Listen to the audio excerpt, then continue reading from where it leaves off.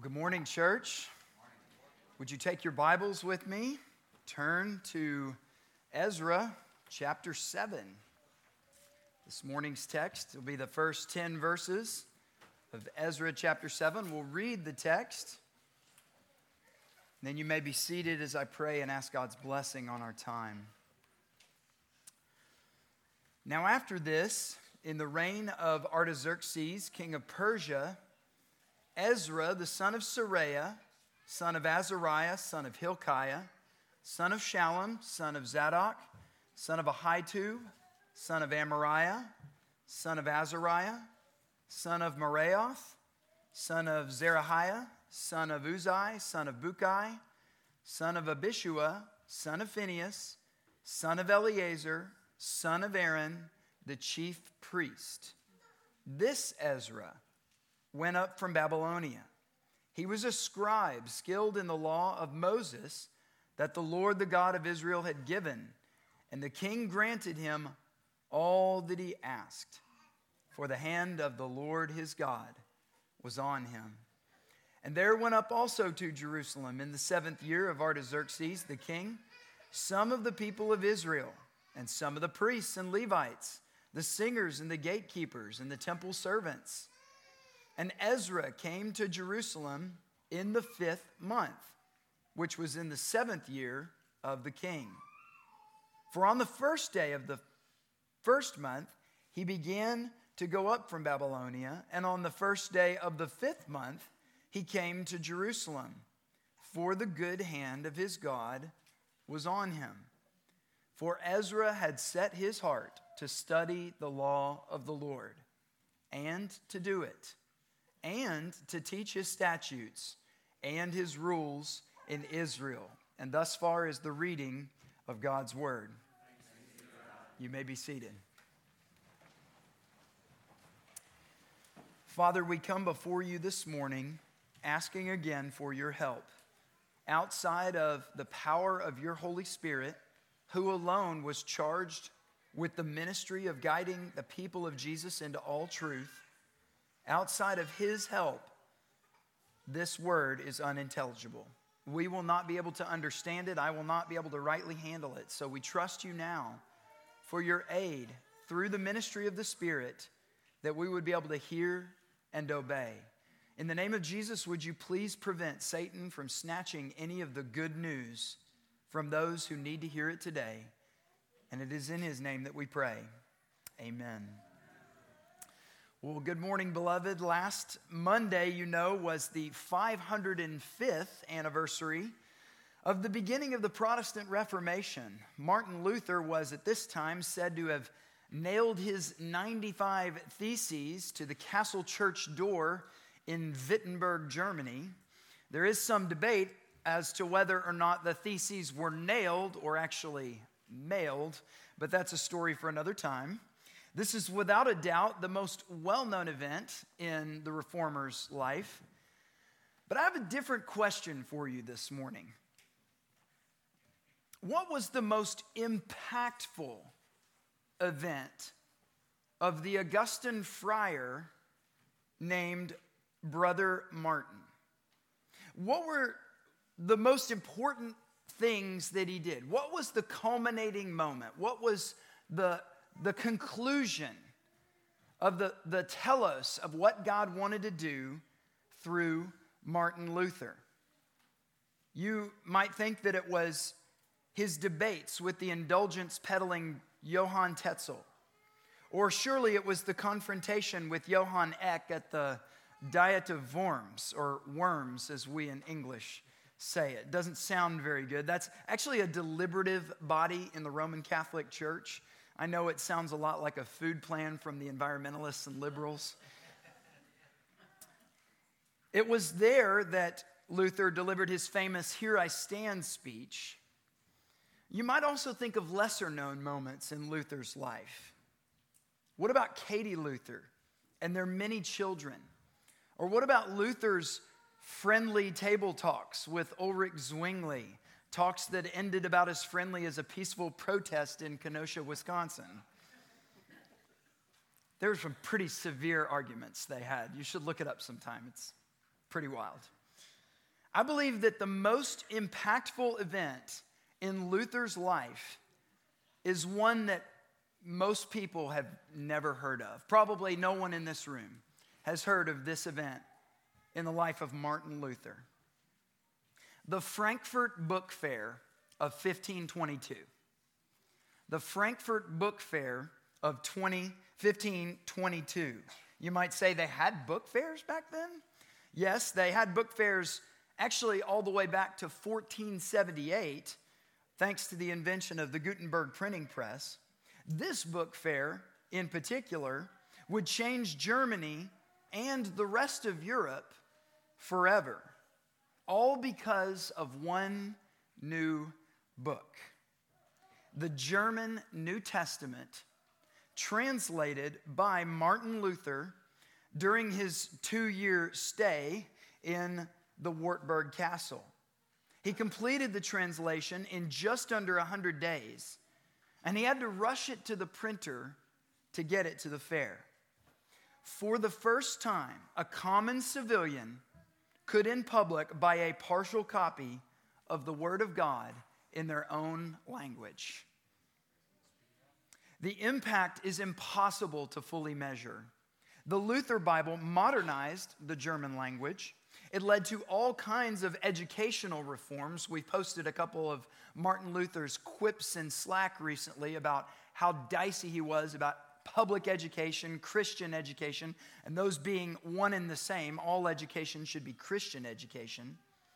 It also led to a massive increase in literacy, and there are groups online who have measured the distance from Wittenberg at around that century and the expansion of literacy rates throughout Germany. It went from Wittenberg outwards all that 100 years. Most important of all, the Luther Bible made the reformational maxim of sola scriptura a reality for everyday people. They could finally have their own copy of God's Word and know what it means to follow the Bible alone.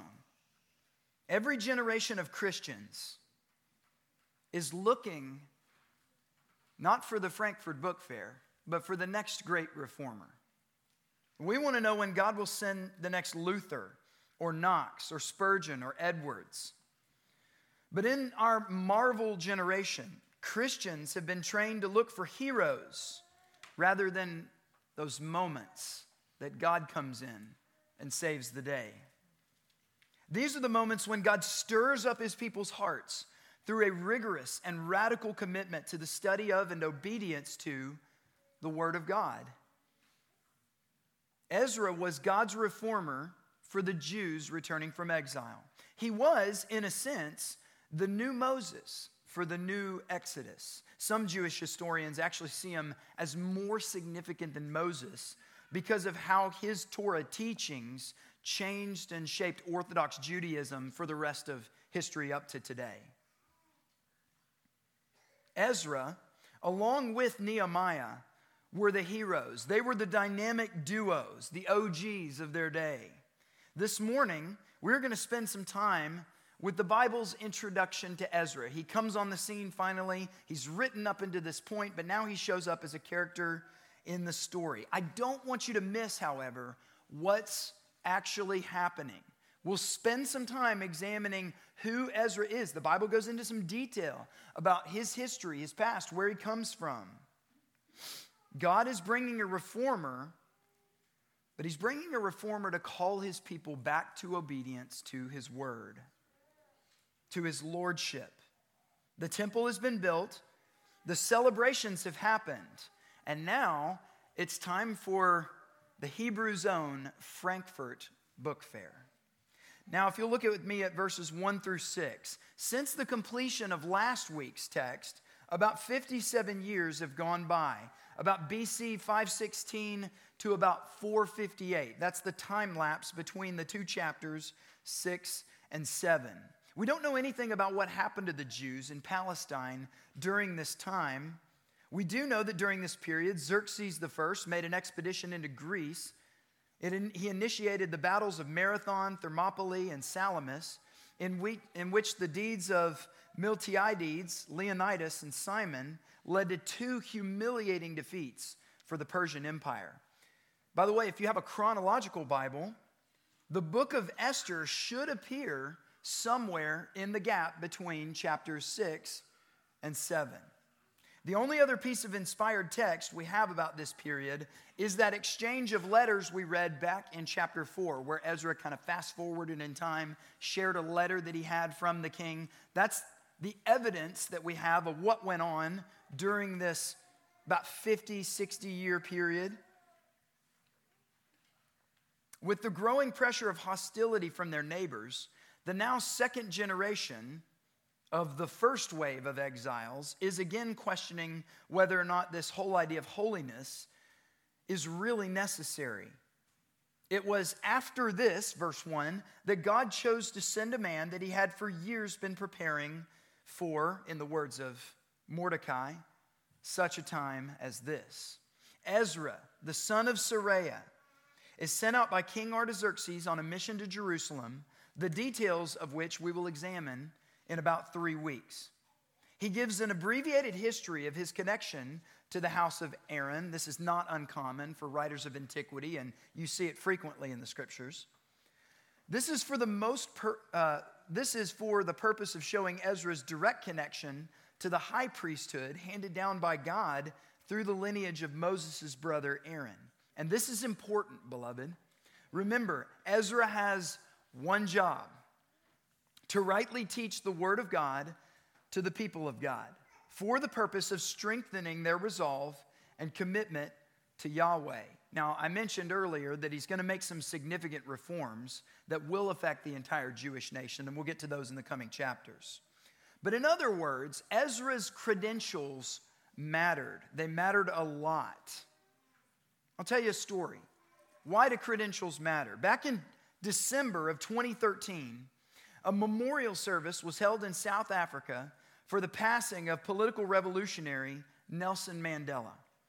The whole production was broadcasted on international TV, and then President Obama was one of the keynote speakers. The whole production was rather self-aggrandizing for those that spoke, but nobody was more disrespected than the deaf community. While putting together the logistics for this event, HR must have forgotten to check and see if the man that they had hired to sign for the deaf actually knew sign language. And it turns out, as a matter of fact, he did not. This is a true story. The guy just got up there and started making up signs in the middle of speeches.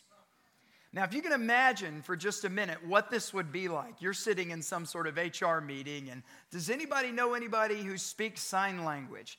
And the guy in the back's thinking, well, I'll give it a try.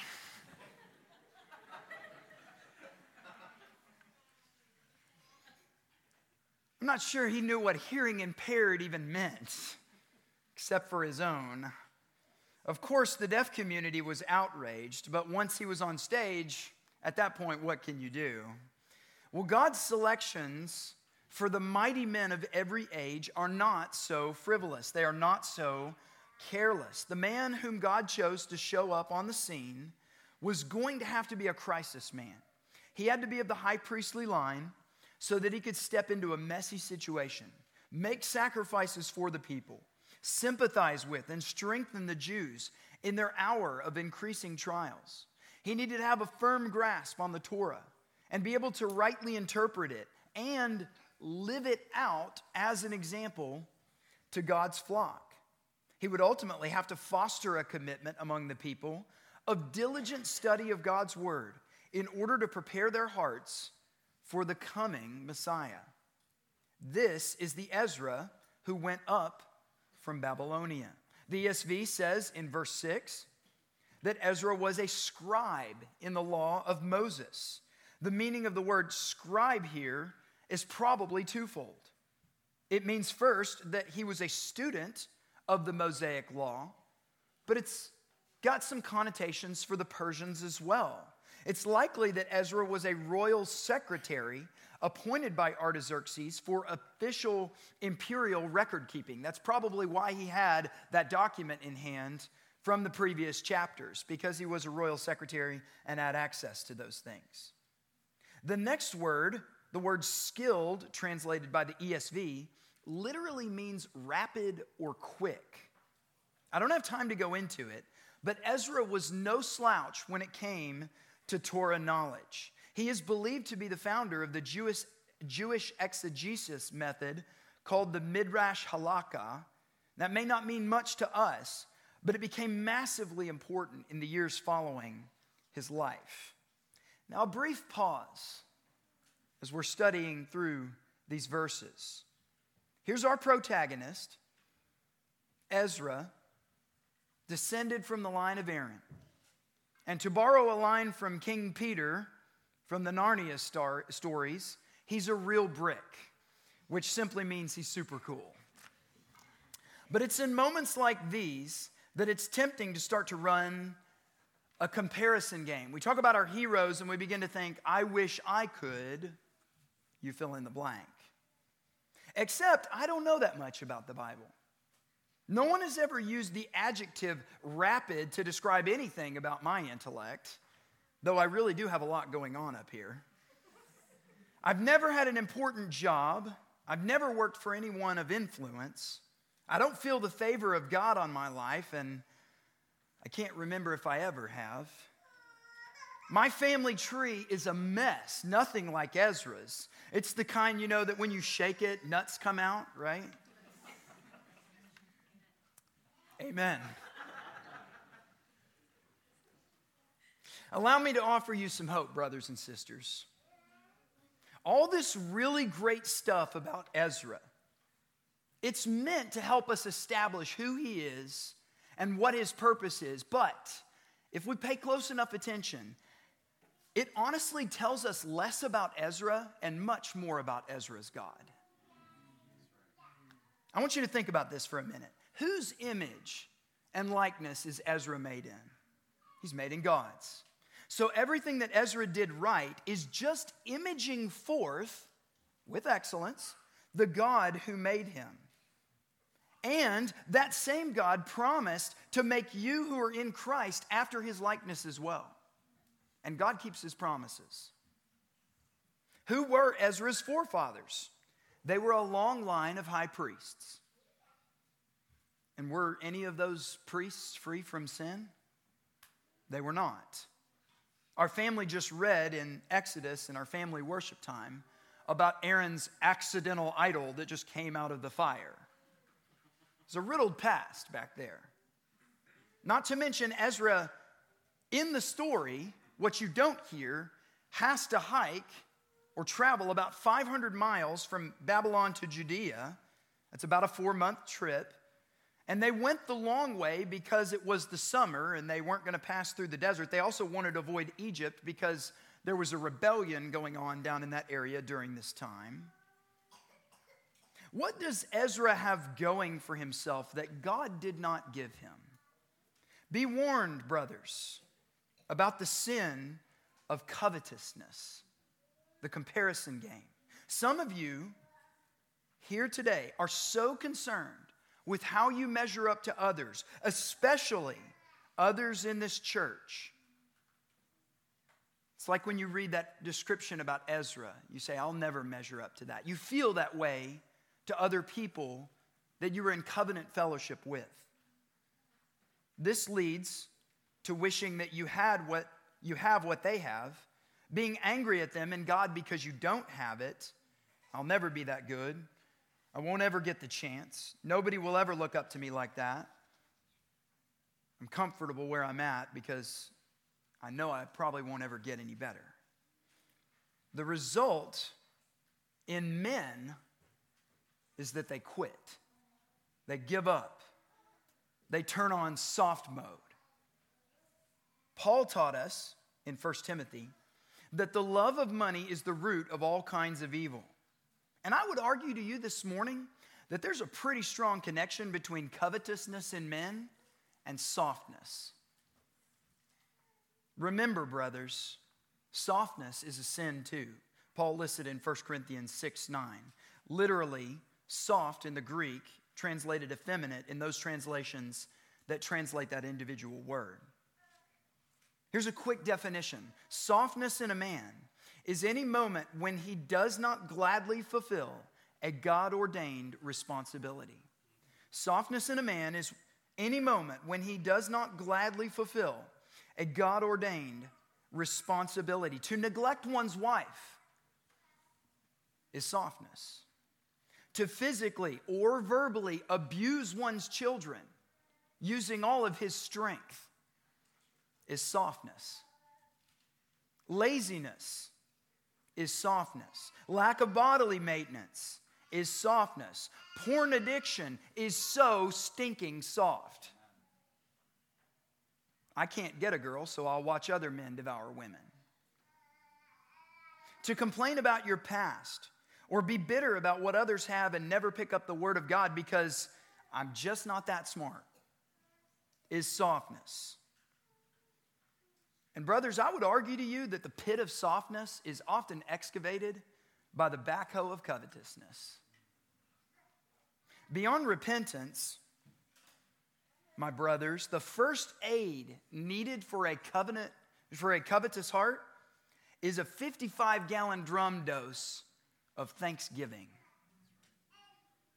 Remember, all that Ezra had going for himself tells you way more about what God did for him than what he was able to do. The fact that you are here today, brothers, breathing the air you're breathing with all the luxuries of American living, and the fact that the gospel of Jesus Christ has taken root in your heart, what does that tell you about your God? Things that you ought to vocalize. That He is good. And He is still in the business of making beauty out of ashes. He is still in the business of getting reformers out of their dark ways, out of exile in Babylon, or from hunting Christians by order of the Pharisees, or from a dark monastery somewhere in Germany, and right here in some middle-class home in East Tennessee. I've said this over and over again the last few weeks, and we've been thinking about contentment for a while now. But what do you have that you did not receive? Look at the last part of verse 6 from this morning's text. It says, Ezra was a scribe skilled in the law of Moses. Pay attention now. That the Lord, the God of Israel, had given. What did Ezra have that he didn't receive? And the king granted him all that he asked. Well, that's nice. Makes things easy. For the hand of the Lord was on him. The only reason he was getting any of these blessings is because God was doing things. God was around him with favor. The word was given by God. The blessings of the king were given by God. What does Ezra have to boast about except that he didn't take God's talent and bury it in the ground? For every man in this church who has ever felt or is currently feeling what I just described, do this. Go home and throw a party. Tell your wife and every one of your children what God has done for you. Verbalize it in front of them. Don't just get some food and plan to sit and watch a movie. Verbalize to your family everything that you can think of that God has done to bring you to this point. Take some time. Sit there. I want to think back through the blessings that led me to this point. And I will vocalize every one of them to my children. And then have everybody raise a glass of whatever drink to Jesus and sing together. And sing together. Praise God. Worship Him in song. Stop telling yourself stupid lies about who you were and what they are, and get to work. God didn't make Ezra all that he was overnight. It was through years of captivity in a foreign land where Ezra gladly took responsibility to study the Word of God. That's how God builds reformers. And before we deal with the remainder of the passage, I want to press home something even more significant here. We're talking about a man who was of the priestly line, the high priestly line, to serve Israel in a powerful way. But no matter how qualified Ezra was, he was woefully inadequate. Some clever person might respond by saying, "What do you mean?" He was, in fact, biblically qualified. And that is true. The writer of Hebrews agrees. Every high priest chosen from among men is appointed to act on behalf of men in relation to God, to offer gifts and sacrifices for sins. He, that is the priest, can deal gently with the ignorant and wayward, which Ezra does, since he himself is beset with weakness. Because of this, he is obligated to offer sacrifice, which Ezra will do, for his own sins, just as he does for those of the people. And no one takes this honor for himself, but only when called by God, just as Aaron was. Descended from the line of Aaron, fits all of the qualifications. He was appointed by God for this task. However, with all that this man brought to the table, his knowledge of the word, his unique exegesis, his drive to commit the people to obedience to God, could Ezra's priesthood, which would establish change in the Jewish religion for years to come, could that priesthood bring atonement for anyone's sins? Hebrews says no, it couldn't. For it is impossible, chapter 10, verse 4 of Hebrews, for the blood of bulls and goats to take away sins. Could Ezra make the people love the law of God and not just obey it? Because those are two different things. Could he do more than read the law to them? Could he perform surgery, opening up their chest cavity and writing the law of God on their hearts? But Jeremiah 31 says that I, the Lord, will write my law upon their hearts. Ezra's teachings and interpretations were invaluable in his generation. Yet because of the stony hearts of his hearers, a seed was planted, which eventually made men hope that they could attain salvation by keeping the law. And our Lord Jesus spoke to the 10th generation of men after Ezra. 10 generations later, he says these words: "You search the scriptures because you think that in them you have eternal life. And it is they that bear witness about me. Yet you refuse to come to me that you may have life." John chapter 5, verse 39. Aaron didn't cut it. Neither did Jeshua from a few chapters prior. Ezra is pretty legit, but he's still not good enough. God's people needed a perfect high priest. And beloved, you know that that high priest is the Lord Jesus Christ. One of the great teachings of the Reformers, and which was reflected in our catechism and confession, which is reflected in our church catechism and confession, is that Christ, in order to fulfill all the scriptures, prophesied of him. And in order to serve us perfectly in this life, and for all eternity, must both fulfill and hold the offices of prophet, priest, and king. By the providence of God, we landed on this question last week in our catechism readings. Question: how does Christ execute the office of a priest? The answer: Christ executes the office of a priest in his once offering up himself a sacrifice to satisfy divine justice. That's what little Caleb said he's not worried about anymore this morning. And to reconcile us to God, Hebrews 2:17, and in making continual intercession for us, Hebrews 7:25. Consider, beloved, how Jesus is the better Ezra. He became the singular sufficient sacrifice which fully appeased God's wrath against sin. For Christ has appeared once for all at the end of the ages to put away sin by the sacrifice of himself. You remember that parable that Jesus told about the man who owed his master a great debt? He owed him 10,000 talents of gold, approximated to about $16.5 million today. And that he was ultimately put in prison until he could pay his debt. Imagine for a minute having that kind of debt to pay and being put into a prison where you can't earn the money to pay back the debt. That's the reality of everyone who's born in Adam. The sin debt that we owe God is unpayable by us, and there is, hear this now, no way to earn it. It cannot be earned. But, glory to God, Jesus Christ put away sin one time for all his people by the sacrifice of himself.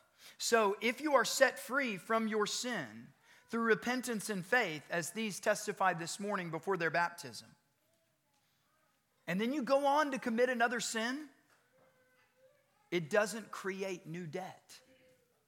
Jesus paid it all. This sacrifice not only freed you from your sin, but led to your adoption into God's family. Therefore, brothers, since we have confidence to enter the holy places by the blood of Jesus, by the new and living way that he opened for us through the curtain, that is, through his flesh, and since we have a great high priest over the house of God, let us draw near with a true heart in full assurance of faith, with our hearts sprinkled clean from an evil conscience and our bodies washed with pure water. So you're a free man, are you? Christ paid the great debt of sin for you, both past and future, and you are on your own now? Is that what you really want? Anyone born of the Spirit would say, no, I can't. Having been forgiven much, how could I love so little? I can't walk away from that kind of grace because God's grace is truly irresistible. The world's most powerful magnet to the family of God is the grace of God. And because of that torn curtain of Christ's body, which we sang of this morning, you are now welcome into the house of God as one of his children. Actually, it might be more accurate to say that God has welcomed himself into his new temple, that is, ourselves. And that he's become our Father. Glory to God. In addition to the abating wrath of God, to abating the wrath of God, and making us members of his family, Jesus is constantly praying to the Father on our behalf. As I mentioned earlier from Hebrews chapter 7, consequently, he, that is Jesus, is able to save to the uttermost those who draw near to God through him, since he always lives to make intercession for them.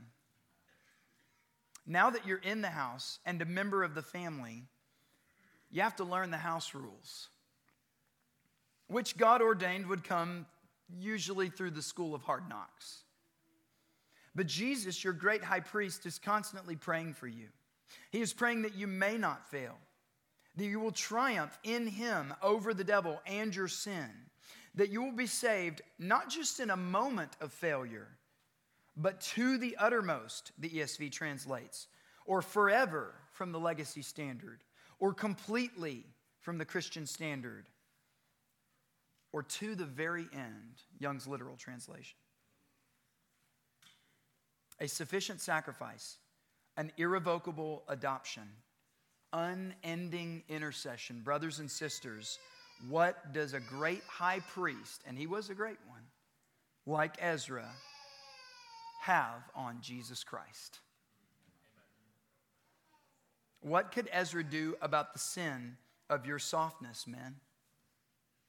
Not one thing. But Jesus became the propitiation for your softness.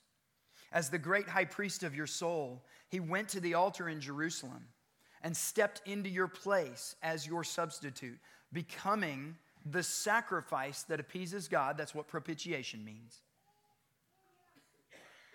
He became that sacrifice for your abdicating heart. You and the Apostle Peter can now link arms and stand side by side upright in front of God the Father. For though you both denied your responsibility to Christ, He in substitution paid both your debts. How does Ezra get you past the curtain into the Holy of Holies? He can't. He's not allowed. He would be kicked out of the priesthood if he let somebody into the Holy of Holies other than himself on the Day of Atonement once a year.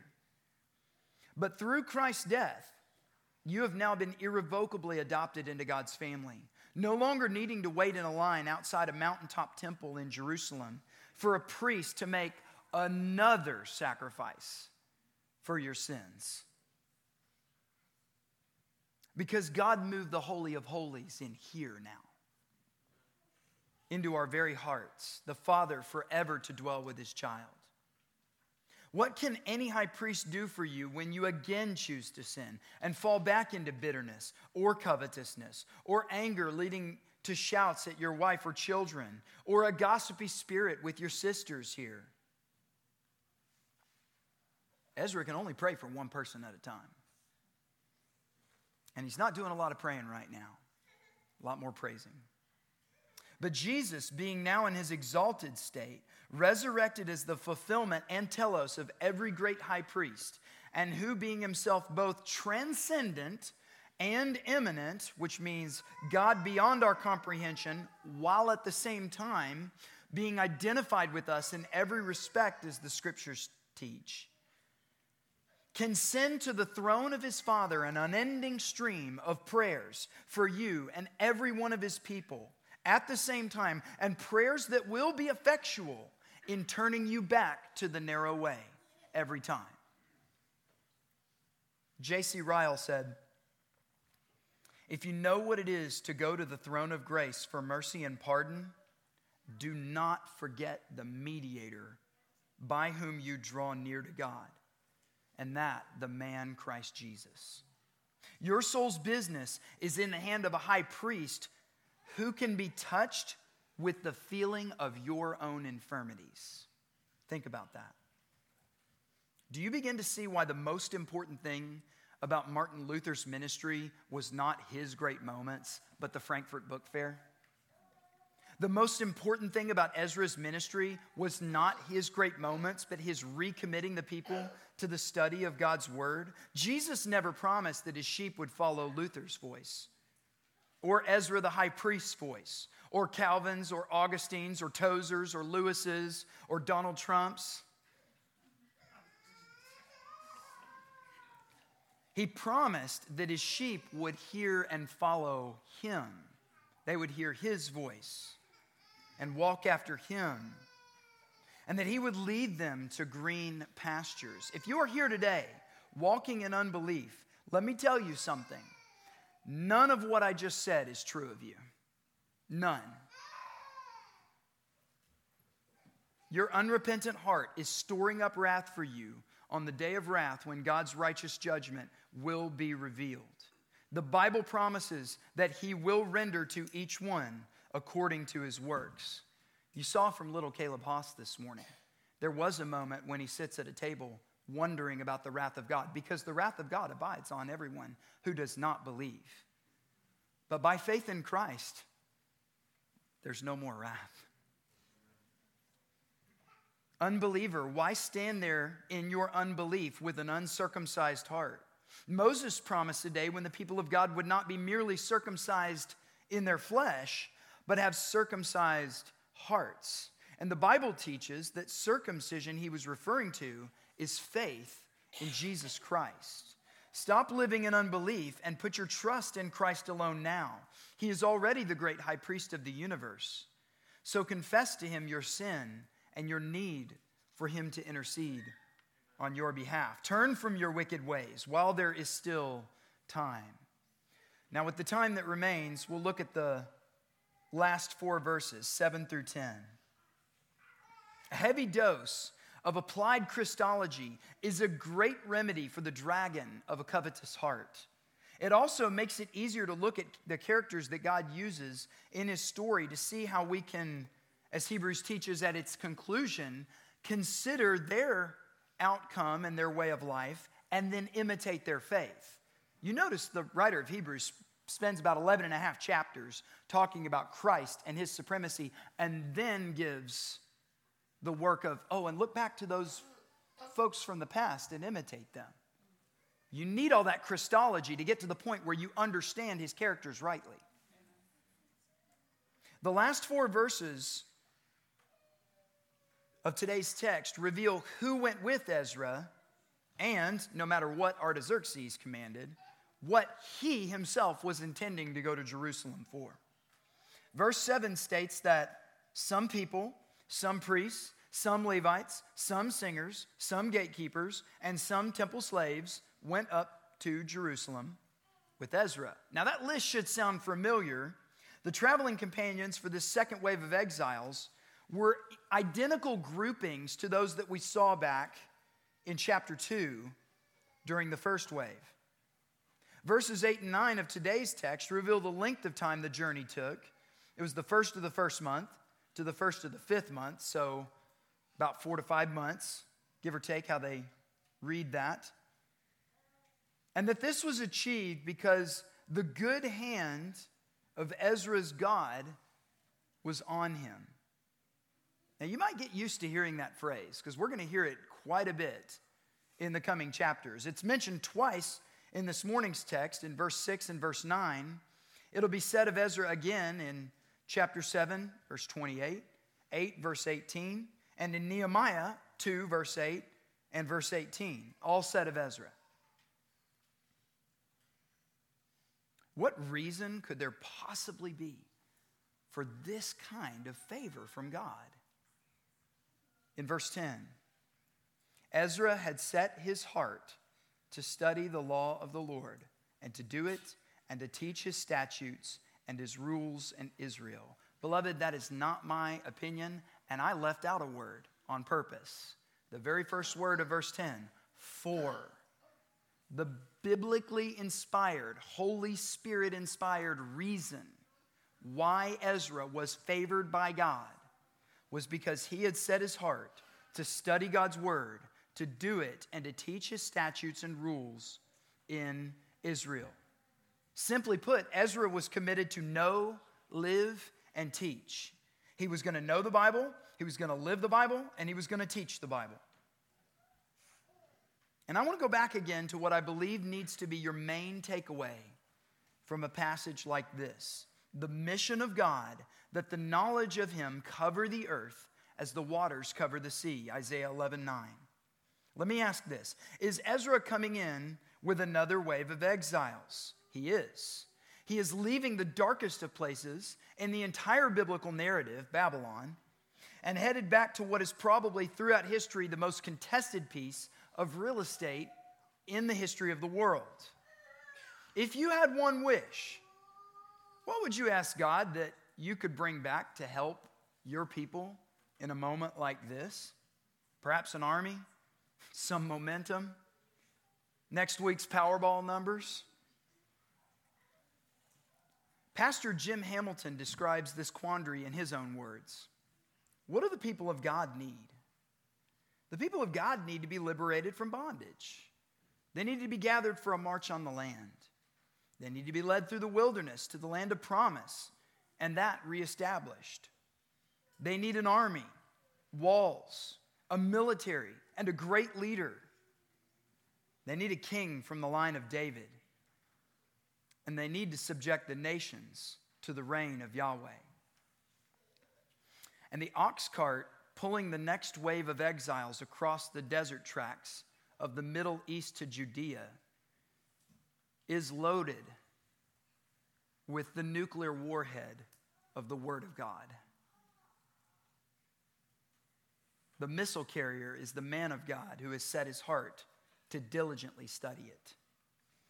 Brothers, the Word of God was the weapon Israel needed to resist their enemies. The Word of God was the tool that they would use to finally conquer the land. The Word of God was the means of preparing the way for that king. Dr. Hamilton wrote that specifically for that purpose, from the line of David to once again take the throne. That's why the favor of God was on Ezra, because he was reading God's story right and had set his heart to see the kingdom of God increasing through knowing, living, and teaching the Word of God.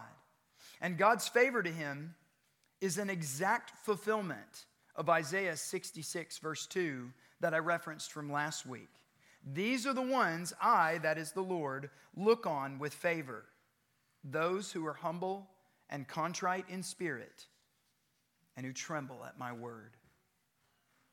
Let me tell you something, church. We don't need a Christian army per se to roll into Clinton and force the library into submission to King Jesus. The resurrection of Jesus Christ was the triumphal moment in history when the Son of God was declared by his Father to be ruler of all of that creation. The war for the ownership of the library and the county commission building and every other square inch of this county and world has been won. The world already belongs to King Jesus. And the sword that we have been called to wield, which has divine power to deliver weapons-grade damage to the strongholds that are left here, is the words of God. Don't miss this. If you will devote yourself to know, live, and teach the Word of God. Can you look at Isaiah 11, verse 9, and say, that doesn't apply to me? Can you look at Isaiah 66, 2 and say, that doesn't apply to me? There's no promise of God for me. No, that promise still applies today. And all of God's promises are yes and amen to us in Christ Jesus. Men of Christ the King, are you confident in the power of God through your devotion to and your teaching of His Word to your wife and children, that change can and actually will come into your home?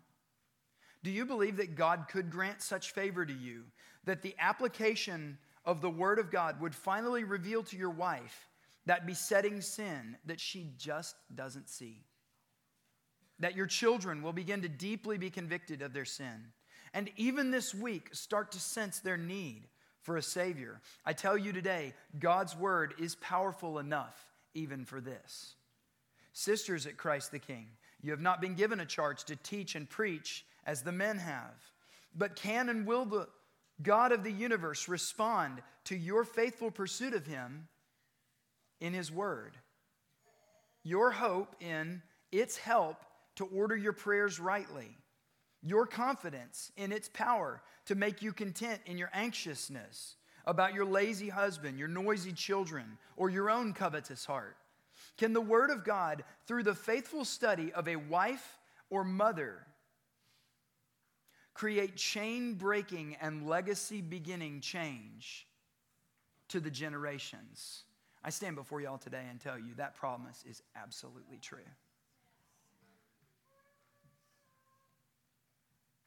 My mom, with her full-time nursing job and 2 rambunctious twin boys in public school and an unbelieving and constantly inebriated husband, got up every single day to pursue Christ in her Bible and to pray for me. God can bring massive change. Young people, even small children here learning to read, could you this very day stand in front of this church and declare that you truly love the Word of God? Is studying the Bible a chore for you? If so, can God change that? If you repent of your apathy towards diligent attention to the Scriptures, could God give you such a love for His Word that it impacts not only your family and church, but even our community? Don't we serve a God who uses what is weak in the world to shame the strong? Wouldn't it be like our God to put his favor on some 11-year-old boy standing in front of the library board and shaming them into repentance, quoting God's word? Listen, beloved, not everyone is going to get a doctoral level grasp of the Bible. We each have different callings and time constraints, and those change from season to season. But what I'm asking you is this question: are you devoted with what God has given you to the Word of God? Let me tell you something. God can accomplish anything in this world through the power of his Word. And he will use those who have devoted themselves to the diligent study of it through the favor promised in Isaiah 66, verse 2. I mentioned earlier Ezra's credentials. And in American Christianity today, we have a problem with credentials. We have a problem with credentials. Have you been to seminary? How many years were you there? Can I see your degree? Oh, great. Why don't you come and shepherd all these people you don't know anything about? The important thing for us to think about is not credentials, because for us, those come from Christ, but competency. It's not credentials, but competency. Just because you have the credentials doesn't mean you have the competency. Ezra clearly had both. We want people who are professionals, who've climbed the ladder. They got the name tag. Whether or not that person is competent today is really irrelevant. This ends up making us look as ridiculous as Barney Fife when he comes up to the bad guy and points at his badge. Look at the badge. Look at the badge. I'm a police officer. Well, why don't you act like one? This is essentially the same problem that Samuel had when he was looking for the next king of Israel. He looked at a man to see if he had the credentials to be the king. God was concerned with the man who was competent to be king. Hear this, beloved. God cares more about your competency than he does about your credentials. And this is the good news. Here's where the word of God comes in. This is why the mission of God to spread his word across the earth matters. Because all scripture is breathed out by God and is useful for instruction, for conviction, for correction, and for training in righteousness, so that the man of God may be complete, synonym, competent, fully equipped for every good work. Devote yourself to know, live, and teach God's word, because Christ is your high priest and king. I hope it's clear now that the greatest moment in Martin Luther's life, the moment that God had raised him up for, was not his 95 Theses or his Here I Stand speech, but it was the radical commitment to the Word of God that produced the New Testament and eventually the whole Bible. He translated the whole Bible into the common language of the German people. The Frankfurt Book Fair was Luther's defining moment and has changed so much of world history today. But he had to be convicted first of his sin. And if you've read any stories of Luther, boy, was he convicted of his sin. And he then had to rest in the priesthood of Christ on his behalf. And then he had to choose what would help his community the most. And he chose to study God's word. This is what Ezra did, and God blessed his ministry profoundly. Beloved, commit anew to the study of the word of God. If we're to take Anderson County for Jesus, one thing remains to be done that reigns supreme above all others: to bring the word of God to bear in every area of this county. Our enemies cannot and will not stand against it. We are promised that. It may take generations, but the word of God will prevail. I leave you with a well-worded agreement from Martin Luther himself. He said, "Life is bad among us, but I don't scold myself into becoming good. Instead, I wrestle over the word. When the word remains pure, then life, even if there's something lacking in it, can be molded properly." He goes on to say that everything depends on the word, which is why the Pope has abolished the word and in its place put another. With this, Luther, I have victory. And I have victory in nothing else than that I teach the word aright. Although we could say we're better morally, this isn't anything to fight about. Listen to this. It's the teaching that breaks the Pope's neck. May it be so with all those who have put their faith in our great high priest, Jesus Christ. Father, we thank you for this morning. We thank you for the opportunity to come and sing and celebrate Christian baptism and again pray to you and seek your face in your word and through prayer. And now to come to the table in anticipation of that great day when we will celebrate Jesus Christ in his kingdom in all its fullness. We so long for this day. So prepare our hearts through what time you have given to each of us, some much and some little, to the diligent study of your word. As you promised, bring favor to us so that we might extend the kingdom of Jesus to where the word of God will one day fill the earth like the waters cover the seas. In Jesus' name we ask these things. Amen.